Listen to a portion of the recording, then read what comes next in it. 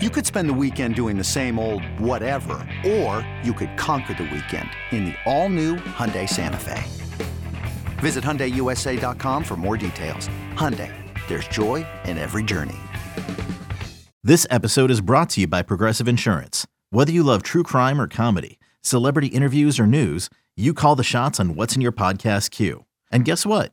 Now you can call them on your auto insurance too with the Name Your Price tool from Progressive. It works just the way it sounds. You tell Progressive how much you want to pay for car insurance, and they'll show you coverage options that fit your budget. Get your quote today at Progressive.com to join the over 28 million drivers who trust Progressive. Progressive Casualty Insurance Company and Affiliates. Price and coverage match limited by state law. It's the amazing Rico Brogna podcast with your host, Evan Roberts. The New York Mets are kicking ass out west. Welcome to Rico Brogna. We are doing this halfway through the four-game series against the San Francisco Giants. Pete and I are recording this right after the late-night Friday night victory as Joey Lucchesi, of all people, delivers 7 brilliant innings, and the Mets beat the San Francisco Giants 7-0. Back-to-back wins against the Giants, 9-4, 7-0. They have had an outstanding West Coast trip. A lot to get to. We'll recap both of the games against San Francisco, plus all the news over the last 48 hours. There's been a ton. The Max Scherzer suspension, Max Scherzer deciding not to fight the suspension, a veteran washed-up starting pitcher that may be available, and obviously the news around Ronnie Mauricio and how the Mets are going to start to use him. But let's start off with the way this team is playing. I looked, and I mentioned this on the last Rico, when they played that finale against the Dodgers, that felt like an extra important game. You know, you play 162 games, you want to win all of them, but there are certain games in the 162 that feel just a little bit more important. We had mentioned that even last week when they wrapped up the 3-game series against San Diego, that was a big swing game. They win the game against the LA Dodgers, which was surprising, especially when Max Scherzer's ejected, and now you're looking at Jimmy Yacobonis in the Met bullpen. Now they take on this lousy San Francisco Giants team. And in the opener of this series, the offense looks pretty quiet. It's not really doing much early against Sean Manaea, and they did have the leadoff man on a couple of times. They do nothing, and then explode in the 4th inning. And the explosion had a lot to do with Pete Alonso, who continues to hit home runs every freaking day. Hits the 2-run home run that gave him a 2-0 lead. Eduardo Escobar hits a home run. They jump all over Sean Manaea. They give Kodai Senga a big, comfortable 5-0 lead. And Senga struggles, and we're still figuring out Kodai Senga. I'm wondering if Senga struggles with leads, because he struggled against the Oakland A's, and that was a weird game where there was so much time in between batters, so much time in between innings. Not really batters, between innings. And Senga was warming up in the bullpen to try to keep himself sharp. So I wonder, because in this game, the Mets give him a 5-0 lead. And then in the 5th inning, he really labored. He gave up a couple of home runs, issued a bunch of walks, and he's able to finally get through that inning. But maybe it's because pitching with a lead, he struggles with. I don't know. Guy's only made 4 major league starts with this team, so we're figuring it out. But then the Mets add insurance in the 6th, insurance in the 7th. Jeff McNeil has a breakout performance, hitting his first home run of the season and getting 3 more base hits. It was just an all-around fun offensive effort as they win the opener of this series against the Giants. And what's funny is going into that game on Thursday night, what was everybody's complaints? I know it was probably Pete's complaint. I even had some complaints, and that was the lineup. The fact that Tomas Nido was catching, the fact that Brett Beatty was not playing third base, the fact that Escobar and Nido were in the lineup and Alvarez and Beatty weren't. Am I right, Pete? You were pissed off about that. Yeah, I was actually very pissed, and I made a point about the 5th inning. I think that Francisco Alvarez could have just been just as bad behind the plate, and he could have helped Kodai Senga give up 4 runs in the 5th. So here's my issue about the lineup. My issue, Nido, Alvarez, I agree with. Let's just put that away. That's obvious, and that's been a debate we've been having for the last week or so.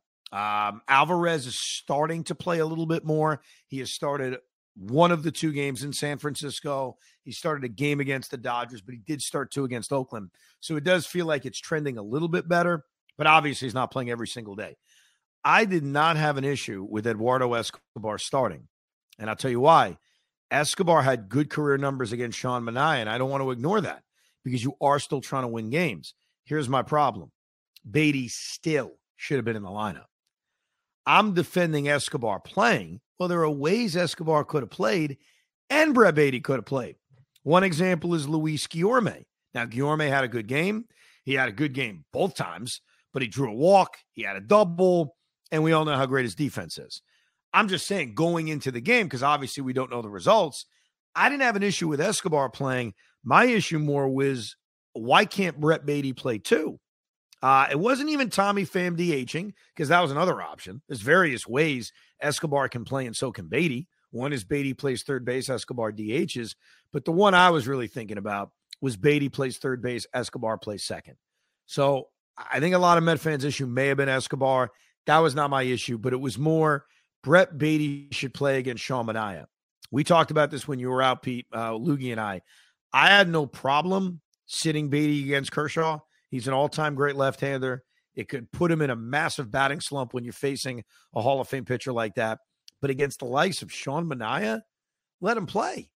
Against every other lefty, not named Clayton Kershaw, I would have Brett Beatty out there, let him play. He is letting him face left-handed relievers, which we've seen. So I keep it up because the only way Brett Beatty is going to learn how to hit left-handed pitching is to just continue to face left-handed pitching.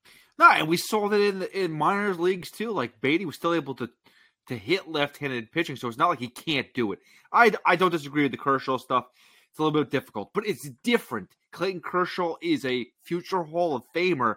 We're not talking about Sean Manaea, who we've watched him blow up for the past couple of seasons in San Diego. Yes, there's a difference. Absolutely. There's no doubt a difference. And as this team continues to face lefties, who they seem to face every other day, it's crazy how often they face left-handed pitching. Brett Beatty should be out there. Escobar is going to get to play, and I don't have a problem with that. It's more, how do you balance Beatty getting a chance to play along with Escobar getting a chance to play? As far as the game we just watched, the middle game or game 2 of this 4-game series, we got to hand it to your boy, Joseph Arthur Aloysius Michelangelo Lucchesi, because Joey Lou delivered, and I didn't expect that. He was pitching well at AAA. He was. I think in his last performance, he pitched into the 7th inning, so we know he's been stretched out, but I did not expect, I really didn't, even against the Giants, that in his first start in the major leagues after Tommy John surgery, that Joey Lucchesi would give us, without a shadow of a doubt, the best performance we've seen from a starting pitcher. The Mets starting pitching this year, while I wouldn't say it's been bad, has not gone deep into games. Again, real quick, this is how the Mets have done in terms of innings pitched from their starting pitchers. 6 innings, 5 innings, 5 innings, 5 1/3, 4 innings, 5 1/3, 4 innings, 6, 6, 4 2/3, 5, 5 2/3, 5, 4 2/3, 5, 5, 6, 5, 3, 5, and then Lucchesi. Has a lot of 5s in there. There's a couple of 4s in there. The best we've seen was 6. On this night in the Bay Area, Joey Lucchesi pitched 7 scoreless innings, allowed only 4 base hits. He walked 2 guys, both of which came early in the game, and he struck out 9. He got better as the game went on. His pitch count was 97 after 7, so I get why Buck took him out. But, Pete, he could have gone 8. I mean, he struck out the side in the last inning he pitched. He was as dominant and as good as we've ever seen him as a Met. First of all, I looked this up because I know you're going to go with the crazy middle names. It's Joseph George Lucchesi. But that's so boring. George is so boring, Pete. It's not boring. It's badass. J.G. Lucchesi. Let's go with his version of the slutter, whatever it is he throws, the slurve, the churve. Who cares? I told everybody this. There was one guy I wanted to see, and you were knocking this. You're like, Joey Lucchesi, you can't rely upon. This guy, he actually had some decent moments in San Diego a few years ago. Obviously, the Tommy John set him back, but he's a professional pitcher. I know people can't imagine that. I listen, it's unexpected so soon, but this guy might be the key to our rotation. All I said about Lucchesi is that Peterson, Miguel, Budo, I was kind of back and forth about, just deserved to be ahead of him on the depth chart. That's all it was. Well, guess what? The depth chart has been blown up. Peterson and Miguel were in the rotation basically before the season started. Budo got the call and can't come up for another 8 or 9 days, or less than that now, but could not come up. So we were down to Lucchesi. And I just viewed him as 7th, 8th, 9th on that chart. But when you get an opportunity, you got to go out and perform. And if you go out and perform, you could change everything. I go back to DeGrom. When DeGrom was called up back in 2014, Rafael Montero was the bigger prospect. Rafael Montero was the guy who was supposed to make the starts and stay in the rotation. DeGrom was great in his first major league start. The Mets never took him out of the rotation. And so there is an opportunity ahead of Joey Lucchesi. And in his first start back, I barely remember him now from 2021. You're right. He had good moments with San Diego, and I do remember that. But as far as him with us in 2021, it wasn't a lot. And it's been a long time, a very long time. So it was great to see him back. It was great to see him get through trouble early because he was able to do that. He gave up a one-out double to Wilmer Flores, walked Aaron Ruff, and got a huge double play against J.D. Davis. Luis Guillorme and Francisco Lindor is just, their leather is beautiful. It's just such a beautiful double play combination. So as much as I said, hey, Escobar in the lineup is fine, play Beatty at third base, I also acknowledge that while that's better offensively, despite Guillorme actually hitting recently, he's there for his defense, and he's brilliant defensively. But he gets through the first inning, gives up a leadoff walk in the second inning, gets through that inning, gets another double play in the third inning. Really, the first 3 innings, he was not dominant, but he was able to make the big pitch when he needed to, was able to get big double play balls, 2 double plays in the first 2 innings. Brandon Nimmo made another great catch on that Yastrzemski play. And then really, I'd say from the 4th inning on, he was dominant. I mean, just unhittable. He struck out 2 guys in the 4th. He struck out all 3 guys in the 5th with a single mixed in. Gave up a very cheap bloop single to Tyro Estrada and quickly erased it when Wilmer grounded into a double play. And then he struck out the side in the 7th. He got better as the game went on. This team needs innings from their starting pitching. That's right now, look, they're playing great baseball, so it's tough to kind of nitpick their issues. But their biggest issue, and it's more of a thing that will affect them long term, is you can't get 4 or 5 innings out of your starters every day. It's an unsustainable thing, even if you're calling up guys from the minors every few days. So it was great to see 7 innings where you don't have to use your bullpen. Brooks Raley comes in, pitches an inning great, and then Tommy Hunter gets to lower that ballooned up ERA. Obviously, the Met offense backed them up in this game. Pete Alonso continues to have a special season. Boy, I'll tell you, Hoffman's had a great start to this year, personally, for you. Because think about it. Think about how good things have been for Pete. With 2 games into the season, Alonso MVP candidate. Well, he's only pounded out 10 home runs and how many ever RBIs he has now, because he drove in 4 in this game against the Giants. So he's got 23 RBIs and 10 home runs, and he's playing great defense. So your MVP argument off to a tremendous start. Lucchesi. He gets the call. Boom. First starting pitcher to pitch 7 innings. Here's the other thing, the cherry on top for Pete. In the 1 game the Mets have lost on the West Coast trip, the guy he wanted to sign during the offseason, J.D. Martinez, essentially drives in every run. You should play the lottery this week, Pete. No. I'm so locked into baseball. I know all I'm accused of is hot takes with Tiki and Tierney, but I just know baseball better than some other people. That's all it comes down to. He knows ball, bro. That's let's it, man. Freaking go. He knows ball. But you're off to a great start. Your predictions are flying right now.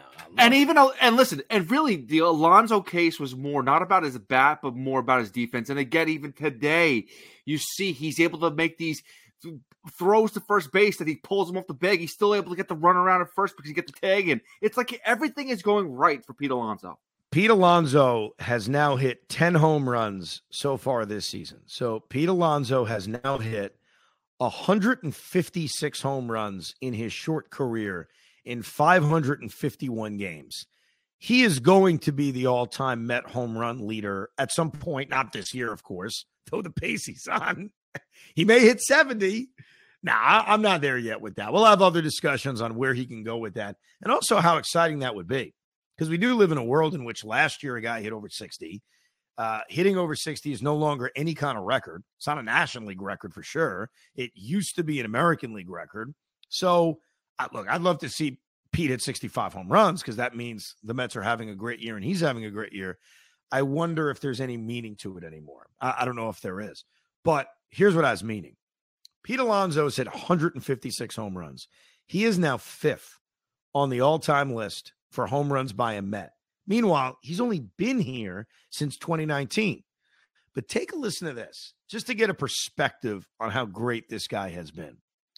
Hey, Rob Bradford here. You guys know I'm always up for a good MVP story, and one of the best stories is Wasabi Technology. Wasabi is the world's hottest cloud storage company, and it's become the go-to provider for professional and collegiate sports teams, including 20 Major League Baseball teams like the Red Sox and NHL teams like the Bruins and Vancouver Canucks. Even the Liverpool Football Club is getting in on the Wasabi action. So, why is Wasabi the MVP? Well, Wasabi was purpose-built to free businesses from skyrocketing storage costs and unpredictable transaction fees that the Amazons of the world are charging. In fact, Wasabi is up to 80% less than those hyperscalers and doesn't charge a cent for businesses to access their data. From Wasabi's AI-enabled intelligent media storage, Wasabi Air, to the industry's only cloud storage service with triple protection against cyber criminals, data deletion, and ransomware, Wasabi's taken the lead in driving innovation in data storage and helping sports teams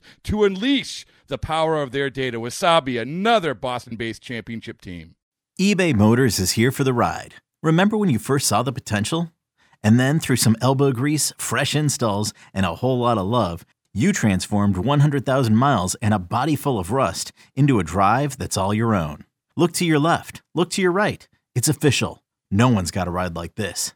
There's nothing else that sounds like, feels like, or looks like the set of wheels in your garage. With over 122 million parts, you can make sure your number one ride or die stays running smoothly, so there's no limit to how far you can take it. Brake kits, turbochargers, engines, exhaust kits, roof racks, LED headlights, bumpers, whatever your baby needs, eBay Motors has it. And with eBay Guaranteed Fit, it's guaranteed to fit your ride the first time, every time, or your money back. Plus at these prices, well, you're burning rubber, not cash.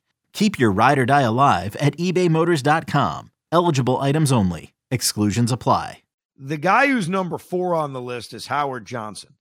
Howard Johnson had 192 career home runs. So that's about 36 that Pete is away from Howard Johnson. Howard Johnson has played in double the amount of games as Pete Alonso did. 1,154 games. Pete's played in 551. The guy ahead of Hojo is Mike Piazza, who had 220 home runs in 972 games. Then you have David Wright, 242 in 1,585 games. And Darryl Strawberry, who, of course, is the all-time Met king, 252 home runs in 1,109 games. Those numbers may not make sense. Let me put this in perspective. I did some math.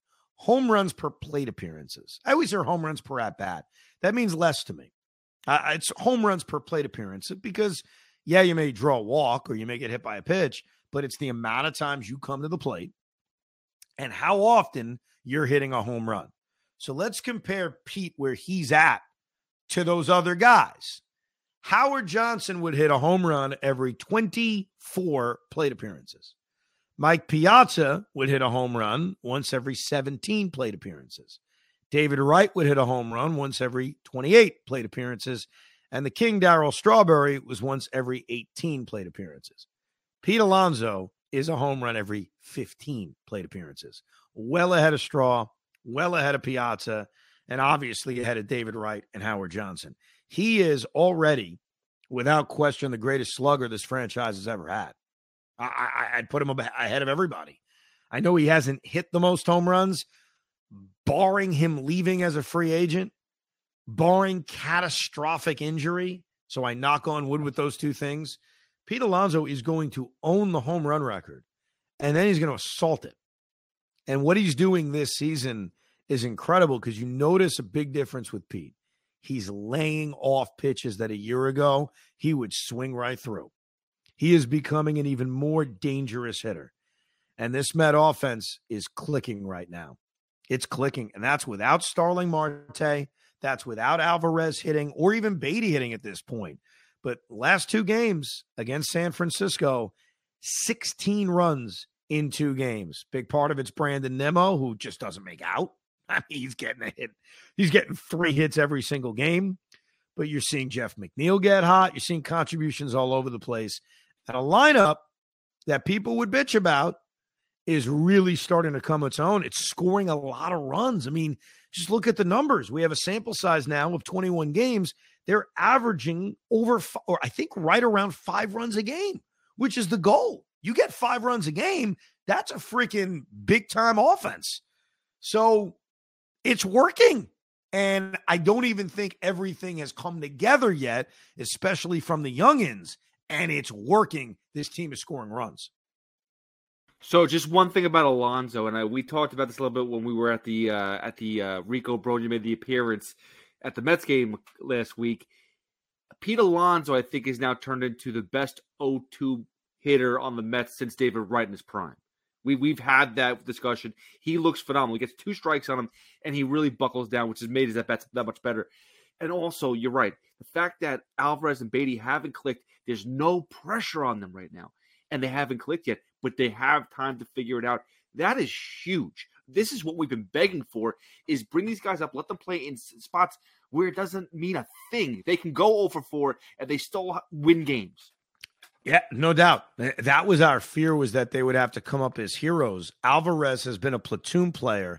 I don't think Beatty is going to be a platoon player. I know that him not starting the opener of the series against the Giants, against Manaea, certainly raises some red flags. The Mets have also faced an odd amount of lefties so far this season, and there's going to be a few more. Max Fried will face them when they take on the Braves next weekend, so you're going to mix in a few other lefties.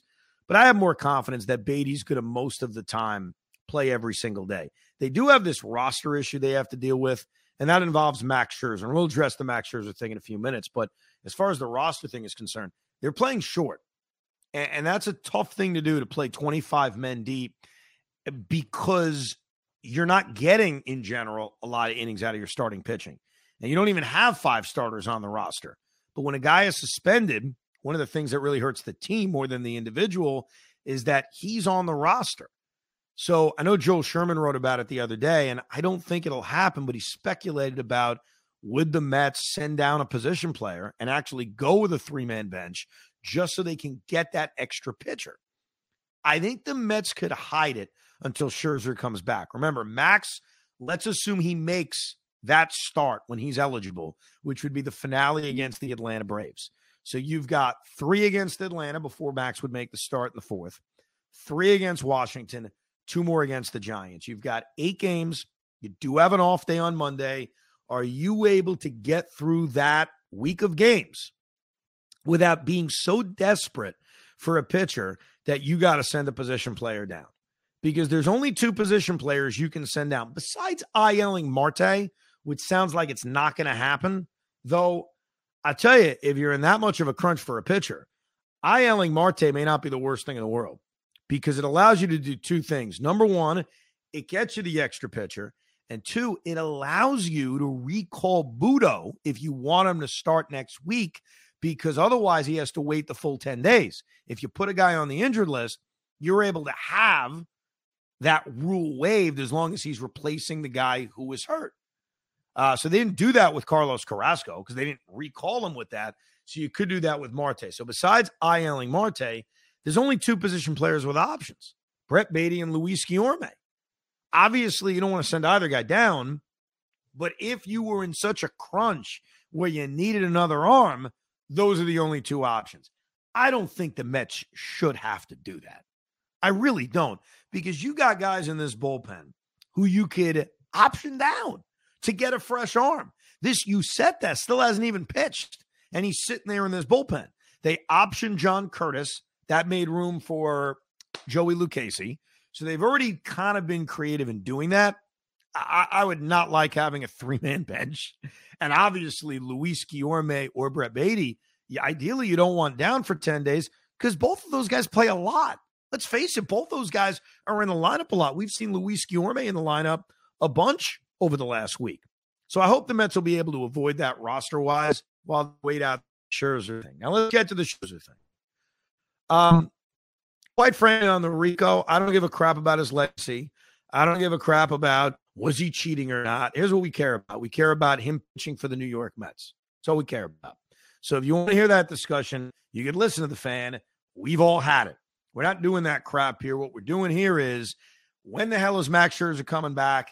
Was it smart for him to take this suspension? I'll start here, Pete.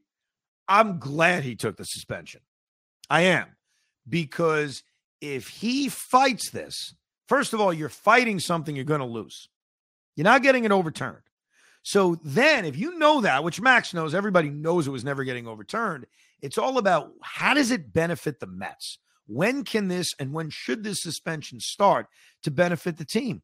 Right away. Right away. It's a 10-game suspension. He's a starting pitcher. If you start using day 1, day 2, day 3, day 4 right out the gate, those are days he wouldn't pitch anyway. So you can maneuver this where he really only misses like a start and gets pushed back a few days. Plus, assuming he's ready to go, and he better be, why are you here, bro? His start back is against Atlanta. And of course that matters. Yeah, divisional games matter more. You want your best starters pitching in those games. You only have 13 games against the Atlanta Braves. So I don't know the other side to this. To me, it's very easy. Max Scherzer and the Mets made the absolute right decision not fighting this thing because it's best for the Mets for Max Scherzer to serve it immediately for the reasons I laid out. Yeah, listen, I won't lie to you. I'm happy that he took it too. The only thing I could think of is that he went so hard and went so adamant about the fact that he, didn't do anything wrong. Listen, I look at the Domingo Germán thing and look at umpires who talked about rosin, who talked about it and laughed about it and said, he washed it off, but didn't wash it off well, blah, blah, blah. So I guess for that, if he did things right and for his legacy, and he thinks he's going to be ruined over the rosin and being caught being a cheater, yeah, I guess I understand it, but I needed this to happen too. And I'll tell you why. I'm still very, very concerned about who Max Scherzer currently is. In 6 starts, it has not been smooth. It's been rough starts. It's been battles. It's been not going deep. I know that the last game he pitched 3 of not giving up any runs, but it's not like it was smooth. First inning, he gave up. It was base loaded again. So it was another rough go of it. I'm almost happy. Give the guy a mental break and find it freaking out. So when he comes back in Atlanta, he better be freaking perfect. He better be going 7 innings deep. Yeah, look, we want dominant Max Scherzer. I mean, there's no question about it. We haven't seen that guy in a while. The last time we saw dominant Max Scherzer was late last year in the game against Milwaukee. Remember, he also had this start against the Dodgers pushed back by a couple of days because of the back issue.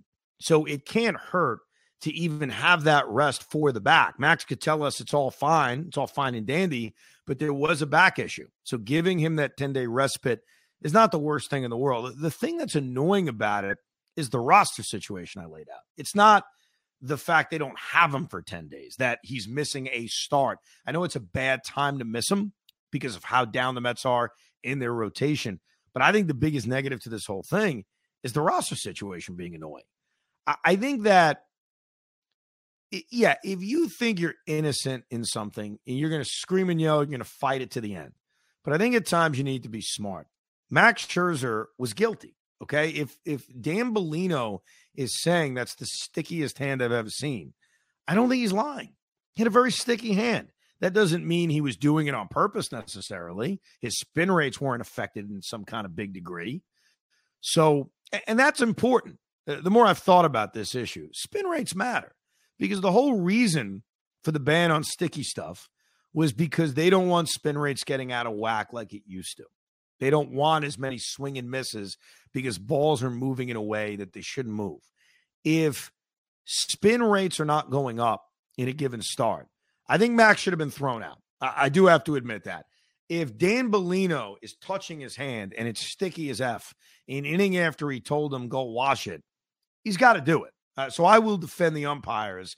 I think one of the easy things I've heard, I know Jim Rome did a sports minute on it. I want to ask him nicely, please never talk about baseball. Just talk about anything else.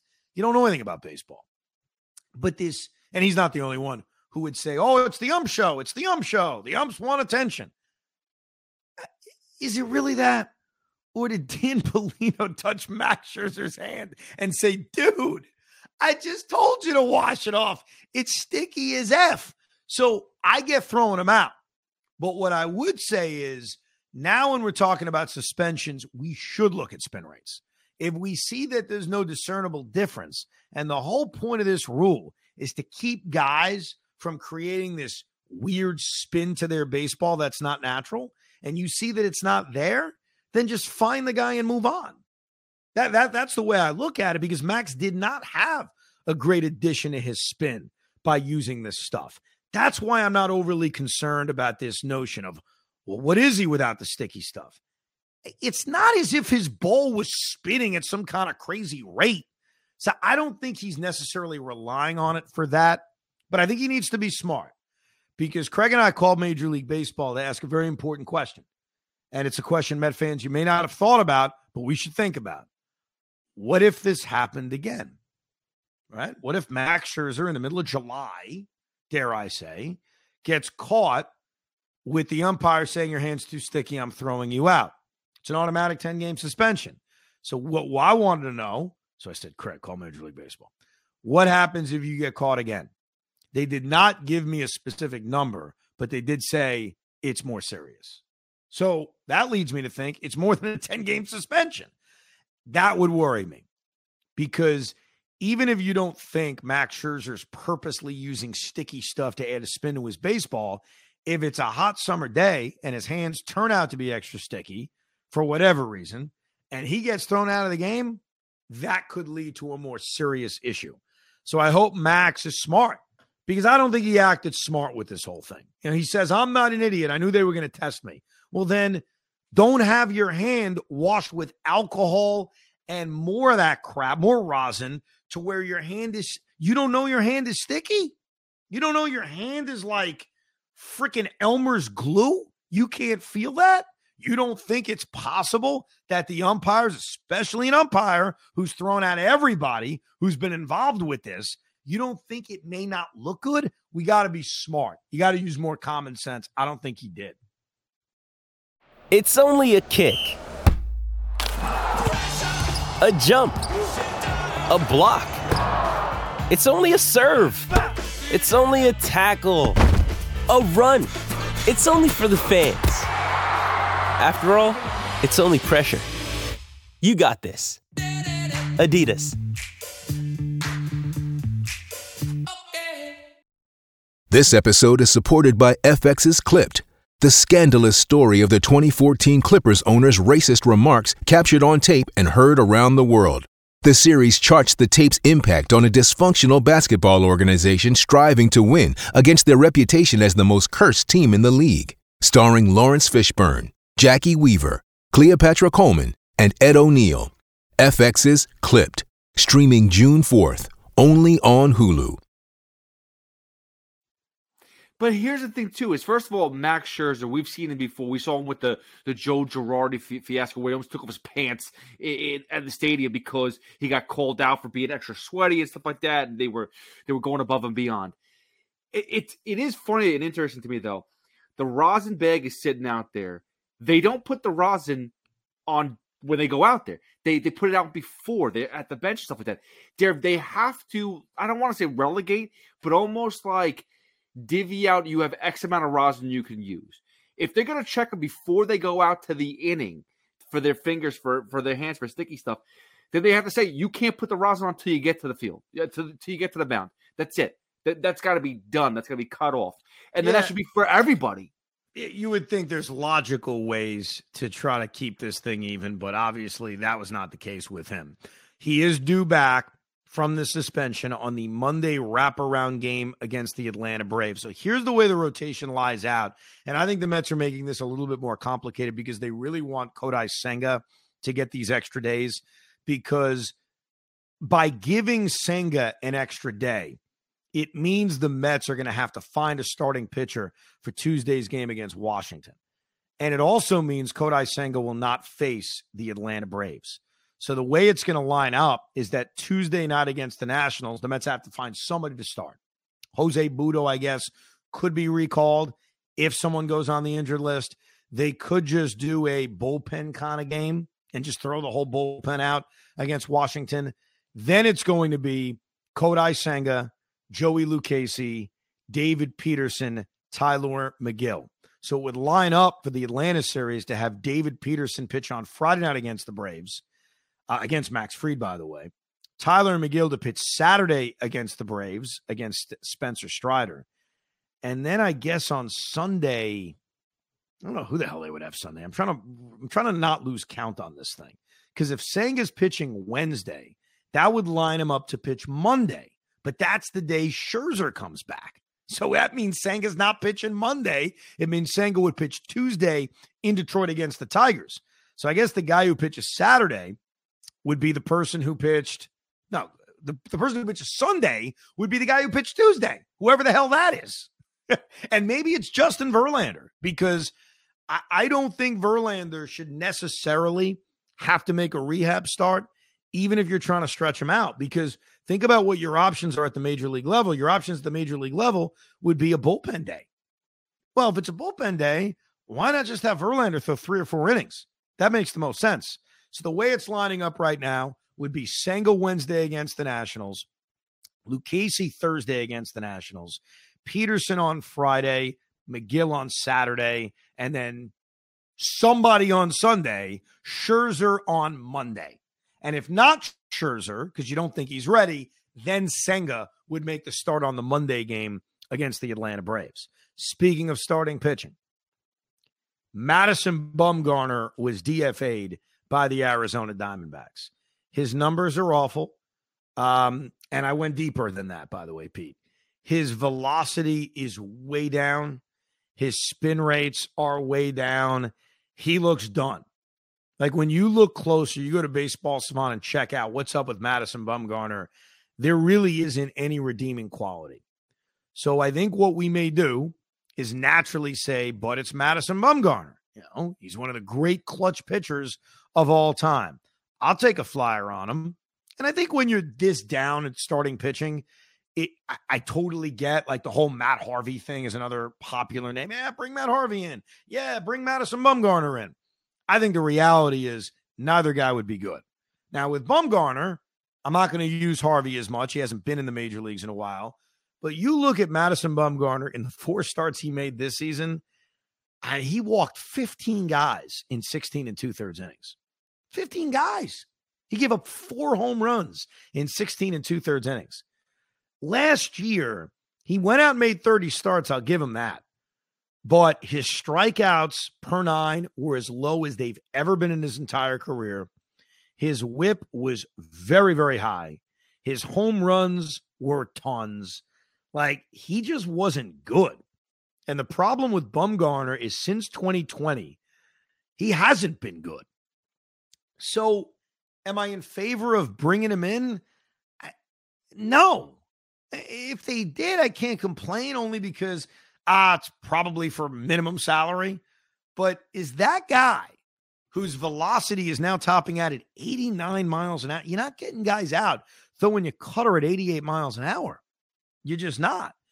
Can that guy really give you a better option in the rotation than even a Jose Budo? I don't think it is. We sometimes get so attracted to name value that we say, of course it's a better option. Not based on any number you look at, it's not a better option. So kick the tires, but I'm just telling you, my own research tells me he's cooked and the Mets should stay away. All right, so this is the reason why they should look into Madison Bumgarner, and it's not to be a starting pitcher, which sucks because the depth we need, clearly. There's no more depth in the rotation. But the bullpen just needs as much help. I mean, hell, they brought back Tommy Hunter again, too. Like, they send John Curtis down. They bring up Tommy Hunter. Again, I understand the whole option thing, but I think Curtis earned his spot in the bullpen here. I think he's pitched pretty well. But Madison Bumgarner, if you could figure out a way to get him a long relief guy, 1, maybe 2 innings, maybe I don't think he'd do it. I don't think he'd do it. Like, I'm not necessarily disagreeing with your point of, just another arm in the bullpen. Throw him out there.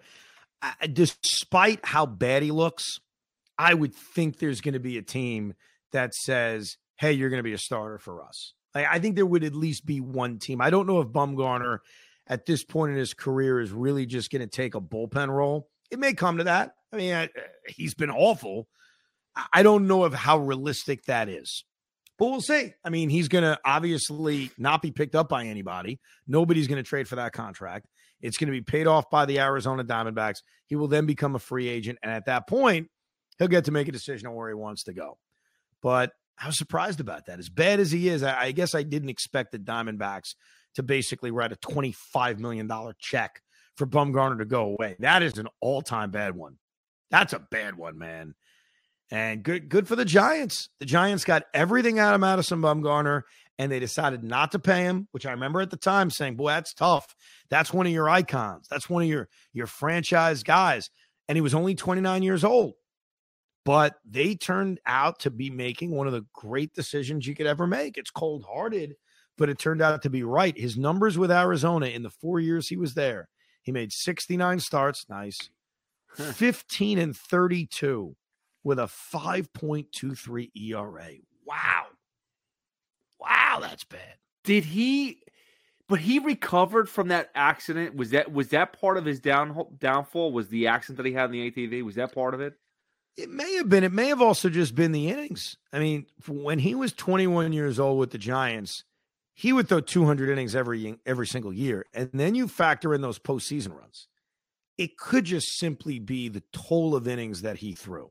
And he's going to have a weird legacy because I remember about 2017, 2018, I had this discussion with Joe on the air with the idea of him being a Hall of Famer, that he's a Hall of Fame pitcher. And you look at his numbers between 2011 and 2018, he was never dominant, but his postseasons were so amazing that almost brought him up a level. But you look at his numbers in totality now, they're not that good. He's just not a Hall of Fame pitcher. What he is one of the great postseason pitchers of all time. That is true. And two things can be true at the same time. You can be one of the great postseason pitchers of all time, and you can be not a Hall of Famer. Let's get to Ronnie Mauricio. So finally, Met fans, and we have talked about this a lot. We've questioned it a lot as far back as spring training. What are we doing with Ronnie Mauricio only playing shortstop? That has changed. Billy Epler's confirmed it. Buck's confirmed it. He played second base the other night. He's going to even play a little bit of the outfield.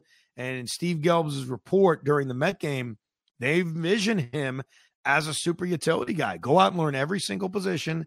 His bat will eventually get into the lineup, and he'll get in the lineup playing everywhere. That is great news. I don't want to be negative by saying, why now? It should have been last year. Better late than ever would be the way I look at it. So, yeah, as much as I would have liked for this to be going on in spring training, I think it's clear what's happened. Ronnie Mauricio is so destroying AAA right now, and that is picking up where he left off in the Winter League and picking up where he left off in spring training. So now you're talking about a bigger sample size. You're talking about winter ball, you're talking about spring training, and now you're talking about these 19 games at Syracuse. You start to add that up, and you've got, 80, 90 games. He is tearing it up at such a high level right now. The Mets realized, holy crap, He's on the doorstep. He's ready bat-wise. Because remember, the BS they gave us about Beatty was not about his bat, was about his defense. So they put a premium on defense, which I, to a degree, understand. The Mets have a hell of a defensive team right now. You can't have a guy in the minor leagues thinking about defense when the position he plays is the same position as a guy who's not giving up the position. So I don't know how long it's going to take before the Mets have confidence in Mauricio at second base, at third base, in the outfield. I think short term, Pete, I'm not talking long term. I'm talking about short term. His role with this team would probably be as the designated hitter and backup shortstop. I don't think this season necessarily he'd be viewed as a guy who's playing the outfield. He'd be the DH. And by playing the DH position, that's the bat that they add. So I think it's great that he's going to learn these other positions, but I'm not sure if that's his role this season. I think that may be his role next year and the year after that, but I still kind of view him as a DH option. Again, they comped him to Yordan Alvarez, and then I just got like all silly inside. Like that to me is the beautiful thing, because we see how good Alvarez is in Houston. Yeah, I think that though, if that's the case, you're talking about how to create room for Mauricio now. It's the DH's works, but that means who's going to be out. And that looks like if Vogelback can't get things going, he may be the odd man out eventually. Well, by the way, you guys love to kill Daniel Vogelback. Yes. Daniel Vogelback. Hit more home runs. I know. We need home runs from Vogie. I get it. He is starting to hit, though, a little bit. He is. He's starting to hit a little bit. In game 2 of this series, he had 2 base hits, including an RBI single. That was the 9th inning, and the game was pretty much out of reach. Yeah, look, Vogelback, if Mauricio's up here, it probably means Daniel Vogelback is either a left-handed bat off the bench or he's traded somewhere else. Like, I acknowledge that.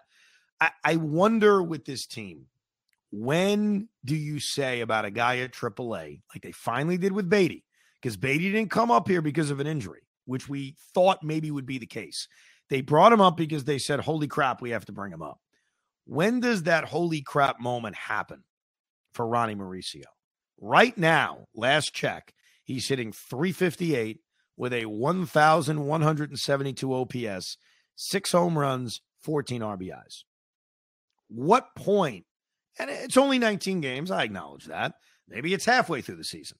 Because what they did with Beatty is ideally what they would do with Mauricio, Pete. They don't call him up because of a need. They call him up because he's ready. And that's what I feel good about with Beatty. They called it up. I know Escobar wasn't hitting, but in terms of the way the Mets were playing, it wasn't like, oh my God, we got to go make a move. It was, the guy has to be here. The guy's earned it here. So Vientos too, by the way, because Vientos is tearing it up as well. Like, at what point do you say, all right, F it, these guys have to be at the major league level? So the one issue that we have last year was actually the perfect time for a lot of these guys to get the call. Obviously, it's a year removed now where they're much better than they were last year, which is great. They're showing it. They all crushed it in AAA. The Braves are still really good. So it's not like the Mets have this huge lead. They don't have a huge lead in the division. They don't have any lead. So they need to get, if they can get to a comfortable 10-game lead in the NL East, that's where you say, bring in Mauricio. Listen, the Mets are playing great. They're not going to have a 10-game lead in the National League East. That's not going to happen. I mean, the Atlanta Braves are a good team. I think we went through this all last year. Like, the only difference between last year and this year is that the Braves aren't spotting the Mets a lead. Like, they're not spotting them a lead so that our buddy Sal could say the division is over. Like, the Braves are off to a really good start. They're 14-6. The Mets are 14-7. That's why the Mets are a half game out. I don't think they're ever going to have a lead, and I don't think you should make decisions based on that. I think you should make decisions based on when someone's ready. And that's going to be the curious factor. At what point would they feel defensively in terms of the versatility and the positions he's learning? Because I think Ronnie Mauricio's main role here would be at DH. But I think you want him to know positions so that you can use him sparingly at these positions. Because the versatility of McNeil the versatility even of Escobar and Guillorme allows you to do creative things to get these bats in the lineup. Right now, we're seeing it with McNeil, and we talked about this in spring training. If there was ever going to be an injury in the outfield, and there is one right now at Starling Marte, hopefully not too serious with this neck, the easy answer is not Tommy Pham. The easy answer is Jeff McNeil, because Jeff McNeil plays a good outfield, and that opens up an opportunity for Luis Guillorme or for Eduardo Escobar, who we still haven't seen play second base, even though he can play second base. Like, I don't know if Buck's just saying to himself, look, the defense is so much better with Luis Guillorme. We're not getting that much out of Escobar anyway. So screw it. We're just going to play Guillorme at second base in these situations. All right, July 1st. That's a far point. That's far enough away. Do we have all four prospects up in the bigs? No. I'm going to say no to that one. No. If guys are hitting 380, maybe. If Mauricio has 20 home runs in July, by July 1st, he's not getting called up? There comes a point where Billy Epler says, screw it, call him up. But how great is this? The Mets right now are 14-7. The New York Mets on a West Coast trip in which I said, give me 5-5, I'll be happy. They are sitting here right now 7-1. 7-1 on a West Coast trip. And don't waste our time with the Dodgers aren't good, the A's aren't good, the Giants, everybody sucks. Who cares? That never matters. Every win counts the same. So, yeah, I know the Oakland A's suck. No one's debating that. I know the Dodgers are at a down point. They'll make the playoffs anyway, by the way. And they'll probably, I don't say they'll win the division, but they'll win 90-plus games. But, yeah, they're not playing great baseball. The Giants aren't playing great baseball. I mean, no one's fighting that fight. No one's going to deny the status of those three teams. My response will simply be, who cares?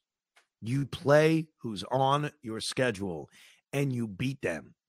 And the Mets, despite all these injuries in the rotation, despite all of that, are going out and winning every freaking day. And that's awesome. Just keep piling it up. So it's 7-1. If you could split the final two games against the Giants, that's an 8-2 road trip. I mean, my God, an 8-2 West Coast trip coming home to take on the Washington Nationals? Holy mackerel. Remember last year we were saying we had the best split on a road trip ever. What was it? We went 5-5 or 6-6, whatever it was, and we were bragging about that. If we can go 8-2, I mean, come on, that's a trip. Hey, let's go. They've already secured a great road trip because not that I'm good with losing the last two games, but 7-3 is a great West Coast trip. I mean, if I would have said that 5 days ago, it would have been like, of course. So we'll see. David Peterson, Tyler McGill in the final two games of this series. We know Logan Webb's going to start for the Giants. He's off to a tough start on Saturday, and then the Giants are going to decide somebody on Sunday. It'll probably be a lefty, though, because that's who the Mets face. They seem to always face lefties. But it's a fun time right now to be a Met fan, so enjoy it. You can email the pod to ricob@gmail.com. We'll be back with another Rico after this series ends. Remember, they play Sunday night, so it'll be a very late-night podcast after they wrap up this series against the San Francisco Giants. Let's go, Mets. Have a good weekend. We hope you enjoyed this episode of the Rico Brogna Podcast. It's amazing, isn't it? Make sure you download it now to keep it on you at all times.